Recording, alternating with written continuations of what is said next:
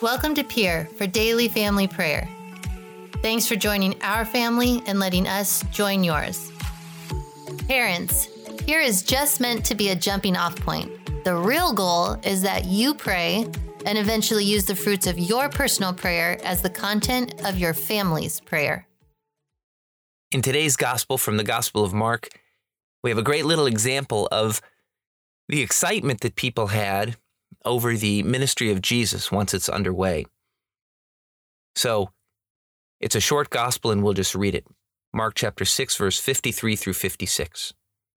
After making the crossing to the other side of the sea, Jesus and his disciples came to land at Gennesaret and tied up there.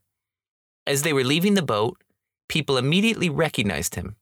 They scurried about the surrounding country and began to bring in the sick on mats to wherever they heard he was. Whatever villages or towns or countryside he entered, they laid the sick in the marketplaces and begged him that they might touch only the tassel on his cloak, and as many as touched it were healed. Isn't this a great scene from the gospel?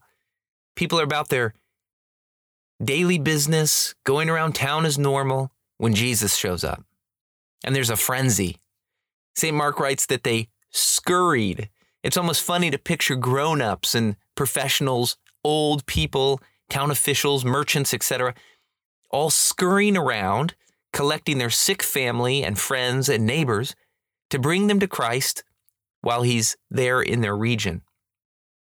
They drop what they're doing because something more important is at hand. And we have to do the same thing. We never know when Christ is going to show up. All of a sudden, sometimes, he can strike us with his presence.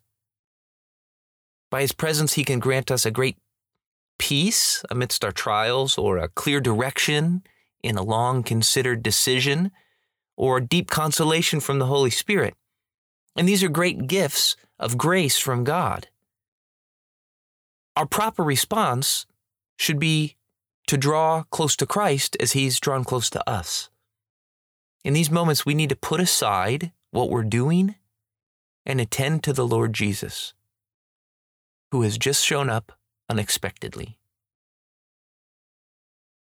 Can we recall a time when unexpectedly the Lord has drawn close to us?